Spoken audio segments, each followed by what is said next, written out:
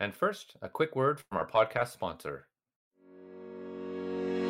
FactSet delivers superior data, analytics, and flexible technology to help more than 170,000 users see and seize opportunities sooner.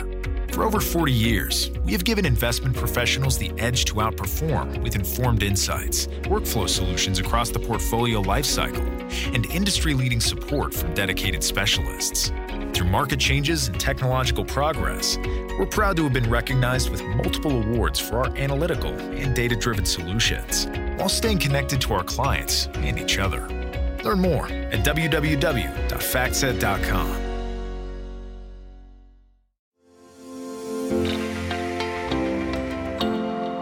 Hey everybody, welcome again to The Sustainability Story. I'm Matt Orsag at CFA Institute, and my guest today is an old friend, Mauro Cunha.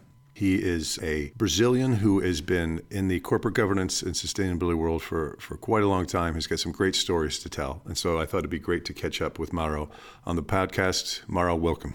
Pleasure to be here, Matt. Well, first of all, before we jump into the topics we're going to talk about, tell us a little bit about yourself and how you got here. Okay. Well, I like to say that I'm on my third career right now. First one being as an equity research analyst and portfolio manager. I happen to be one of the first CFAs in Brazil, maybe the first handful back in 1997. Then I became an NGO manager as the head of AMEC, which is known as the Minority Investor Association in Brazil. It congregates asset managers and asset owners, both Brazilian and global, big guys like BlackRock, T. Rowe Price, and so on, and works with an agenda of fostering good corporate governance practices and minority shareholder rights. And my third career, which is where I am now, is as a professional board member. I am an independent non-executive director in many Brazilian companies. And of course, these three careers have overlapped over time. So my first board assignment was back in 1999, and only since 2019, it became my exclusive activity. So that's, in a nutshell, where I am right now. That's a great summary and leaves us a lot of interesting things to talk about. But before we get into, we'll kind of set the scene broadly and drill down into some of those things. The question I ask all my guests is, is there one number or fact or set of numbers, set of facts that kind of help frame this conversation we're going to have today? So if you could give us some of those just to help frame the conversation, and then we'll drill down farther. Matt, listen, I gave some thought when you provoked me along those lines. And I think the answer is no, because I could come up with a very large number of important data points that point to the challenges in sustainability, both from a social and environmental perspective in Brazil. The sheer number of square miles or kilometers that are being deforested each year, data on greenhouse gases, especially in the Amazon, given deforestation. It's just very amazing to me that the biggest emitters in Brazil are not the big cities like São Paulo. It's actually a tiny city in Pará that emits maybe 100 times more per head than São Paulo does. But the bottom line is that, and this is an important issue when we're dealing with sustainability at the company's level, at the investor level, is that this has to be seen as a multidimensional challenge. So if we get too hung up on one particular issue, we're not seeing the broad picture. And I'm going to give you an example of how this plays out. I'm on the board of a shopping center company in Brazil. It's the largest shopping center company. And this is a company that has no controlling shareholders, so it is very exposed to global investment managers. Right. And some of these have a strong engagement and stewardship policies and have engaged with the company on ESG issues. And the amount of pressure on the company to discuss climate change and have policies related to climate change is huge. Now, climate change is hugely important. And I sit on two other boards where this is very much present in every decision in a day-to-day, a mining company and a pulp and paper company. Now, for this particular shopping center company, we have properties that are inside big cities. and surrounded by 5 or 6 favelas. Now, the social realities surrounding these properties is much more impactful to the business than a climate change agenda. So it's not that one precludes the other, but it's a priority issue. And given the fact that we realized that we were behind in thinking about the social aspects of the interference in the city and in society that our properties represent, the board decided to focus on the social aspects of ESG and have a secondary approach to initiatives related to climate change, which have mostly to do with measuring impacts in terms of garbage and greenhouse gases, but admittedly, not a lot of action right now. So it's a priority issue. So resources are limited, and I think that it's important, especially from those that are making these demands, and it is important that investors make these demands, to understand that different companies will have different priorities and different impacts when it touches sustainability. No, that's a great point. And I think we're, at this time in the world, there's so much focus on the E with climate and other issues, but that's a great point. It's what's the most material to each company. Precisely. I want to ask you a little bit about where we've been, where we are, and where we're going with corporate governance and sustainability from your point of view in Brazil. I've known you for quite a long time, and I came into your orbit when you were at AMEC, focusing mostly on corporate governance issues. And a lot of people might not know about the Novo Mercado in Brazil and how it works. So just give us a little brief history of where we've been, where we are, where you see things going in the governance and sustainability world in Brazil. Well, first a disclaimer. They say that for men with a hammer, any pin is a nail, right? So right. I'm a governance person, but I'm convinced, and I've been saying this in many places, that ENS without G is greenwashing. So first, governance must be dealt with. We must make sure that we have not only good corporate governance practices, but the correct practices given a company's ownership model, history, where it stands in its cycle, and not a lot of thought has been given to that. So we went through a long process of improving corporate governance in Brazil. I think we reached sort of a stalling point, and we can talk a little bit more about that. But unless we have governance working well, ENS will not be material, will not be consequential, I should say. Now, to think about corporate governance, it's very easy usually to think about the control aspects of it and the regulatory aspects, and they are important, don't get me wrong. And in this aspect, Brazil was a leader and now became a laggard.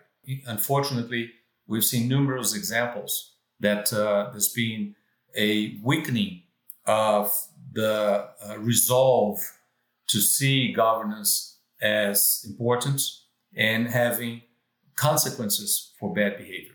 The regulator has always been weak, but it is now non-existent. We've had the largest corporate scandals in the world in Brazil, and Petrobras was a case in point. I was an independent director at Petrobras. And CVM was unable to punish anyone for breach of fiduciary duties. Remember, this is a company that had to take write-downs of tens of billions of dollars, that had people returning billions of dollars in stolen money, so confessions. But CVM was unable to punish anyone. In a scenario like this, you don't have the external forces driving good behavior. And governance, in my opinion, is built with a series of gatekeepers, which are important, each in their own rights, to make the system work. When we look at Brazil today, we see several failures of these gatekeepers. And I mentioned the regulators, but I also mentioned the investors. At AMEC, we spent a lot of effort in trying to bring the concepts of stewardship to Brazil. And I'll be quite frank with you, after 6 years watching the development of it, I'm very disappointed. I don't see institutional investors acting as owners in Brazil. And so what we see today, again, is a lot of checklist approaches to ESG. So there are perhaps more questions to the IR departments about headline issues surrounding governance. But as an independent director that sometimes has to stand firmly in certain situations, if I do that, but when management talks to investors, if the issues I'm bringing up in the board are not being brought by investors to management as well, it is very hard to implement change and to be taken seriously at the end of the day. So that's on the day-to-day, and that also in voting for directors, in evaluating directors, thinking about compensation. The matter of compensation is particularly complicated because disclosure in Brazil is much worse than in the United States, for example.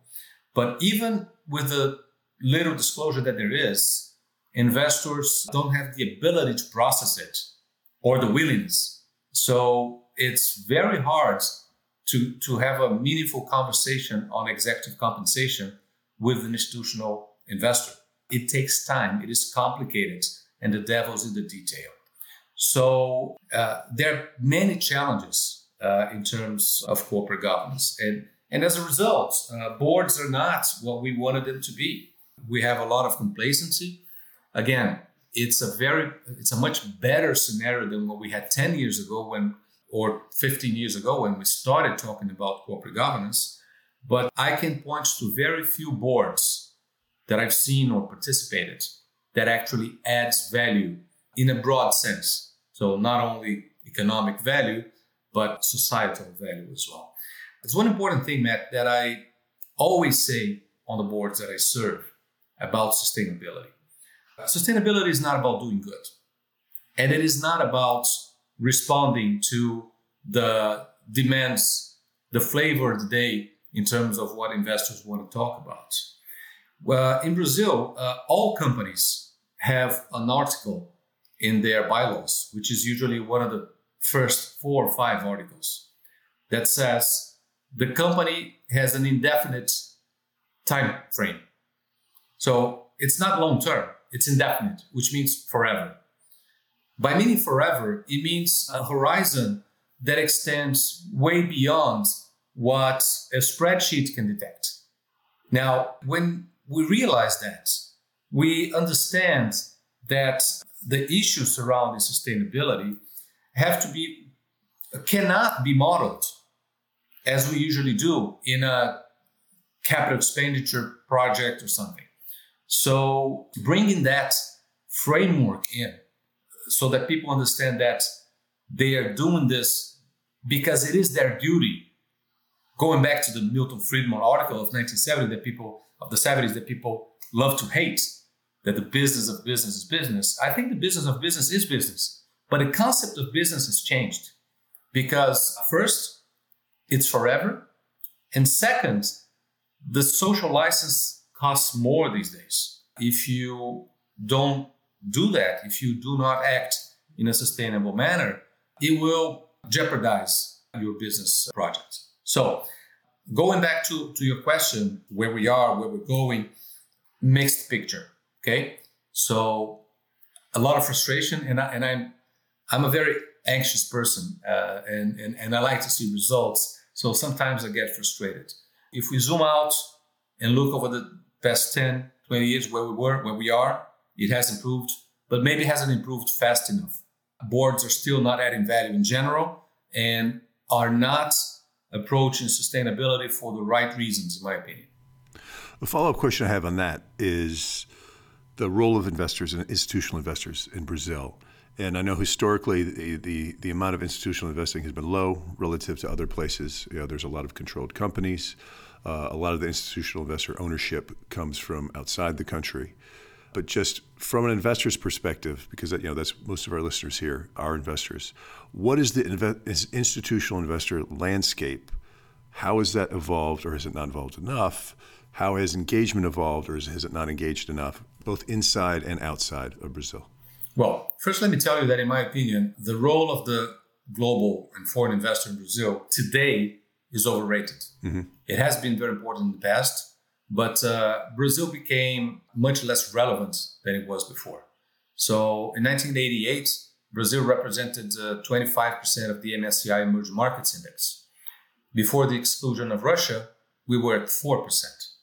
Now, it's a mixture of things. Of course, there was the rise of China and so on. Right. But Brazil lost many opportunities, GDP-wise, but also in terms of relevance of its capital markets. You mentioned the Novo Mercado that was created 22 years ago.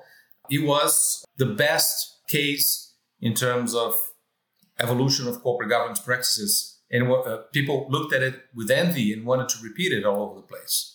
Any serious analysis today of the relevance of the Novo Mercado leads to the conclusion that it is not relevant today because there's been so many workarounds, and both B3 and the CVM have been so complacent in terms of letting things be a little bit different than expected, super voting rights and whatnot, that it's not a big issue anymore. And nobody wants to emulate Brazil on the Novo Mercado thing. So again, that being said, when BlackRock goes to Brazil, everybody listens, and they should. The problem is that there are not many BlackRocks that take the time to engage with Brazilian companies. And there are less and less as time passes. I know of many global managers that have simply eliminated their Brazil desk or even the Latin American desk and decided to index the portfolio, which in many institutions means that, well, the very best they're going to do is to follow ISS on whatever they recommend. So the global investors are a limited driving force for ESG. And the local institutional investors have problems because of what I call their institutional architecture, which even more so than in the US, I believe, is short-term oriented. It is prone to conflicts of interest by the links between asset managers and big financial institutions. And not only that, because there's been a lot of growth in independent institutional asset management, but Brazil as a society is a very interlinked and interconnected. It's a Latin thing that was described by historian Sérgio Buarque de Holanda as the cordial man. I mean, it's very hard to criticize the system. And it is not very well seen in Latin environments. In Brazil, that is particularly so. And we see that in the posture of asset managers in Brazil. As for the asset owners, we have not developed our pension fund industry as we should have. We had, a big development in the 80s or 90s or something. We have big pension funds of the state-owned companies. We do not have new pension funds. So these old ones are basically mature, they're divesting. But still, that being said, there's a lot of money in the hands of asset managers and asset owners, and they would have the ability to positively influence Brazilian companies. But they don't. And especially given the fact that the home bias in Brazil is very big. Again, for historical reasons, not going to get into that, but there's a lot of home bias. There's no incentive. There's no client pressure for them to engage, and there's no regulatory pressure for them to engage. Since that is true, and it costs money to engage, then they don't. Given that the performance implications of engagement are very long-term, and the industry is short-term oriented, the incentive is not there. Right. Yeah. No, that makes sense. Just a point of order for folks who aren't corporate governance nerds like we are. The Novo Mercado that I mentioned and you mentioned is the new market, Novo Market, new market in Brazil. And it was established, like you said, 22 years ago. And what it was is a higher corporate governance standard for companies who listed on the Novo Mercado. So it was meant to attract capital for companies that had a lower risk because of their corporate governance. And it was a model for a while. Other countries wanted to emulate it, but like you said, in time there's been workarounds, and it hasn't, it hasn't done exactly what it was meant to do. But so there's a lot of interesting literature out there on the Novo Mercado that I think people can avail themselves of outside this podcast, but just to let them know what that was. Well, the CFA Institute did a study on that together with AMEC. That's right. On the effects of the one share, one vote, which is one characteristic of the Novo Mercado. So it is available on the AMEC website, certainly on the CFA website as well. Yeah, thank you. Thanks for mentioning that. Thanks for the plug. I'll have to slip you some money the next time I see you at a conference. I'm a member. For that plug.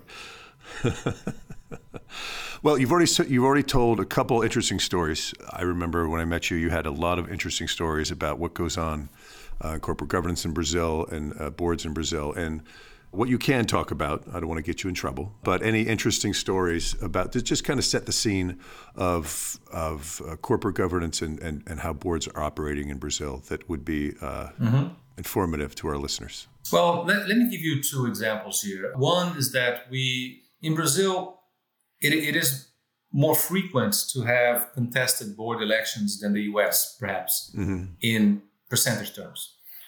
And what we saw in some of these contested elections is that a lot of institutions that speak wonders about diversity and inclusion, for example, when push comes to shove, these things are forgotten by the roadside. So I'm on the board of a company that is 100% male, and I'm on the board of a second one that has only one female after a contested system. So these are opportunities, I think, to reflect as to how much people are walking the talk when they talk about ESG and particularly diversity and inclusion. Now, in terms of how things work on boards in Brazil, I am in the process of a company that is being taken over in a hostile takeover. And I may write a book about it because the process is amazing for the lack of tools to reach the best decision-making process. The deal was approved by shareholders. I was the sole dissenting vote, so the jury's still out whether it's good or bad. I have a feeling that a hostile takeover destroys a lot of value in many situations, and it will certainly be the case in this one. But the way the board has reached its conclusions and how it has interacted with shareholders shows that if a company decides to be listed and not have a controlling shareholder, the role of the board as stewards of the owners need to be exercised every day. The board needs to have legitimacy, needs to engage, needs to listen and act upon the things that are said, working as a filter, of course, because they will listen to all kinds of crazy things.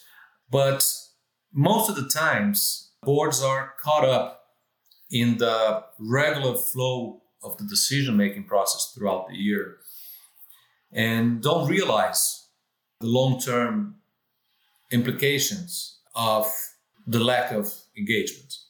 So if I could change one thing today in the boards, and again, my experience is Brazilian boards, it would be to really make my peers realize that they are really representing a plurality of shareholders, and they have to be responsive, and they have to understand the expectations of the shareholders and the stakeholders with an adequate process.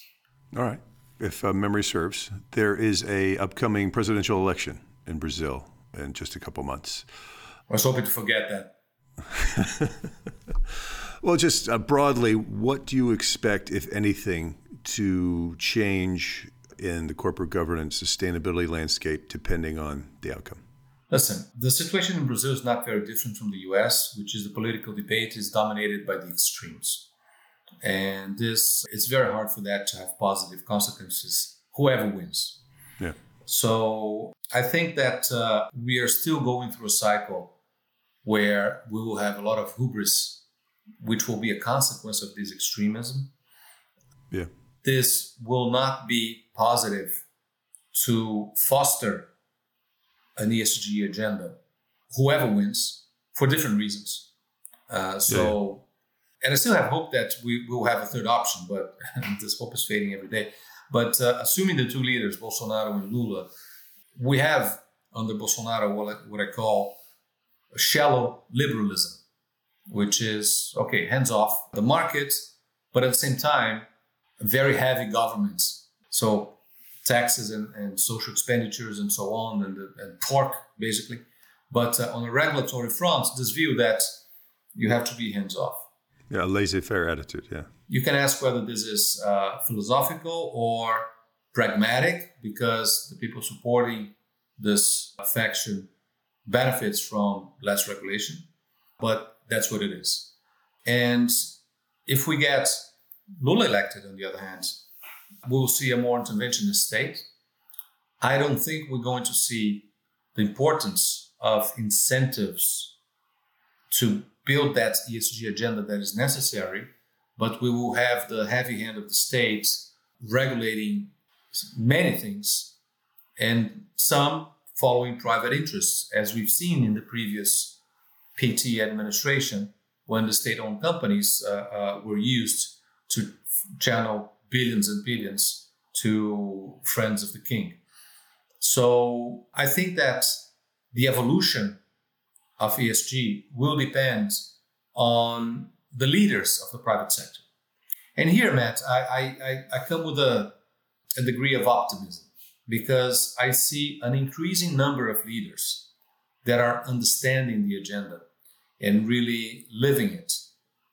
And they have the ability to impact their organization, to speak out, and to contaminate in a positive way their peers or even their competitors in the right direction. So everything that we see in terms of good being done in the Amazon, for example, is being led by these forces, by the private sector forces, which resonate in some levels of the public sector. So, for example, even if we have a federal government that doesn't believe in protecting the Amazon, we may have some municipalities, or we can have the judiciary in some states being open to work with the private sector to make sometimes just tweaks that make a lot of difference. You see, a lot of the problem in the Amazon has to do with land ownership, unclear land ownership. If we'd be able to map the entire Amazon and have land registration linked to a single blockchain instead of hundreds of notary offices that are fraud prone or whatever, this would do wonders. So I think we will see an increasing number of initiatives that do make a difference and do not depend on broader policymaking, at least in this phase. We should not expect policymaking to be a driver of positive change. Okay.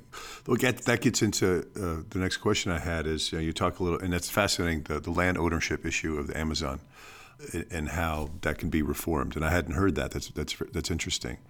But is someone from outside Brazil, we hear all the time about how the Amazon's endangered. We need to save the Amazon rainforest. And you touched on it a little bit there and what's going on. I'm just curious, how is the issue framed in Brazil? And how do Brazilians think about it? The first wave was that impression that, okay, foreigners want to mess with the Amazon, so they destroyed all their forests, and now they want to protect ours. Right. But I think there's an increasing perception that the Amazon is key, for example, for the water supply in São Paulo. Right. Because the rain system comes from the Amazon and feeds the reservoirs in the south and the southeast. And if that gets broken, we will not have water in the richest regions of the country. So that is increasingly being understood. The importance of building first-rate supply systems, which originally was fostered by the demand, especially from Europe. Either you get your act together in terms of supply chain, or or we will not buy your beef. It is now seen as intrinsic to the business models. So Brazil has wonderful stories to tell in terms of the managed forest industries for pulp and paper and other uses for biomass. Not to mention that Brazil has perhaps one of the cleanest energy matrix in the world, hydro-based. The development of ethanol in the 70s, which people don't realize that a car based in ethanol is more efficient over its lifetime than a plug-in electric vehicle, because it doesn't need the metals for that and the disposal of batteries and so on and so forth. So it's better to run ethanol-based cars, sugarcane ethanol-based cars. So Brazil has a lot of things in its favor. It's well positioned to build an infrastructure for green hydrogen.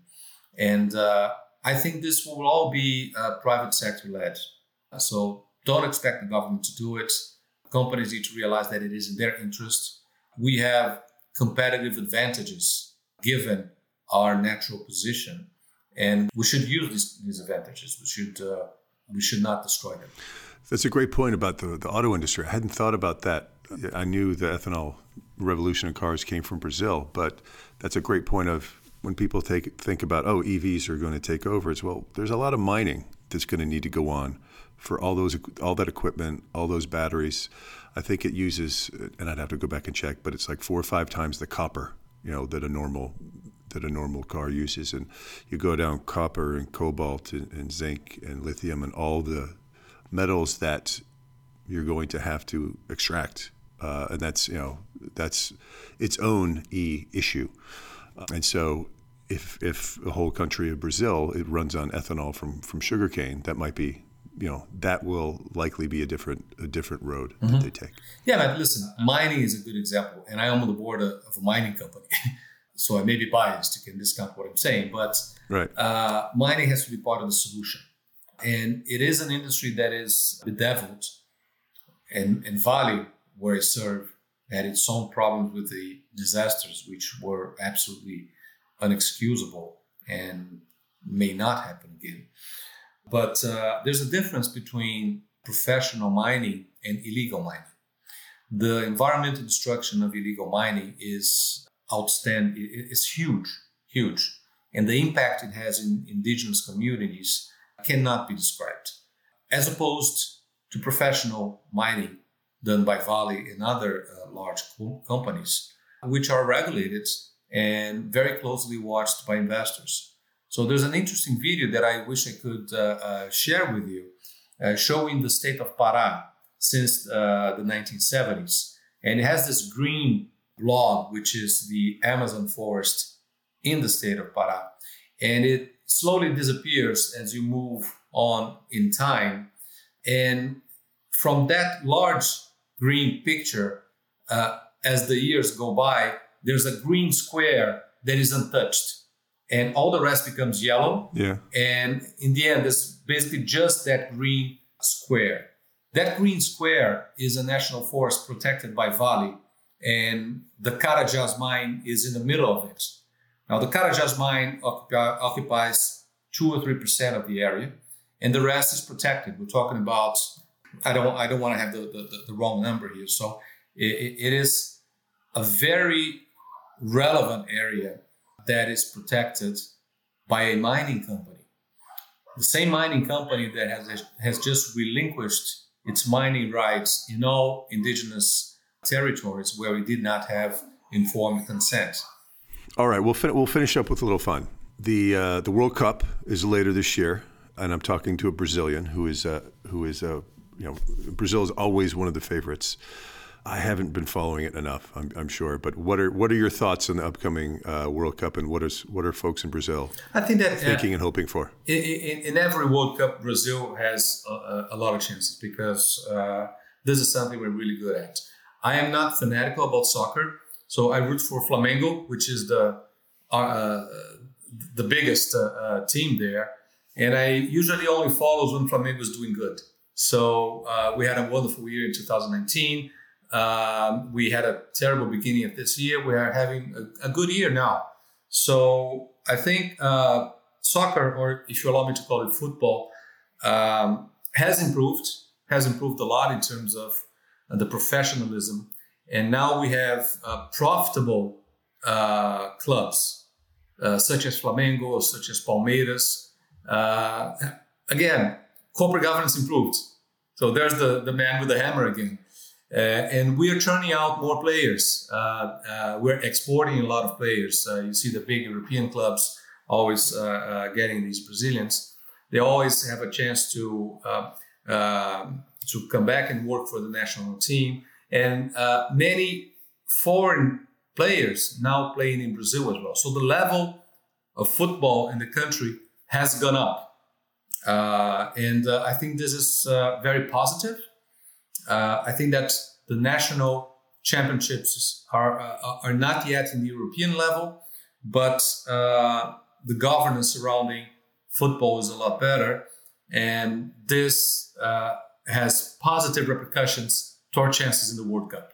So it was a very nerdy answer to a fun question. No, and I'm glad you got corporate governance in there. Yeah, I remember hearing stories about the poor governance of Brazilian teams, and it's good to know that that's improved. And I'll check back with you at the end of the year on how Brazil is done. Finally, we usually give our listeners a little bit of homework. If they're interested in the topic we discuss, we only have 30, 40 minutes. We've been talking. What are some resources, whether it's something written, podcasts, or something to watch, that you recommend they give some time to learn more about ESG, sustainability in Brazil? Well, again, being biased, I think that Vale is producing a lot of interesting materials and increasing its transparency and disclosure. So if our listeners have a chance to read the sustainability, the integrated report of Vale, I recommend doing that. It gives you a broad picture of a company that impacts ENS very strongly and is organizing this multidimensional approach to not only mitigate the bad impacts, but actually be a force for good. Vale now has a goal of helping removing 500,000 people from the extreme poverty level in the areas it operates. And this focuses the mind that it's not enough to protect the forest. The forest needs to be self-sufficient and people need to be in the center. So I would very much recommend using that as a resource. We put a lot of effort into that, and it's improving every day. That's great. All right. Well, I have a date to catch up with you when. I don't think they're in the same group, but if the United States plays Brazil at any point, we'll have to make a friendly wager, and I'll catch up with you at the end of the year on the World Cup. Always good to talk to you, Mauro. I'm sure I'll run into you at a conference somewhere soon down the line. I'll visit you soon. Take care. Okay, take care. Okay, thanks for having me. Bye-bye.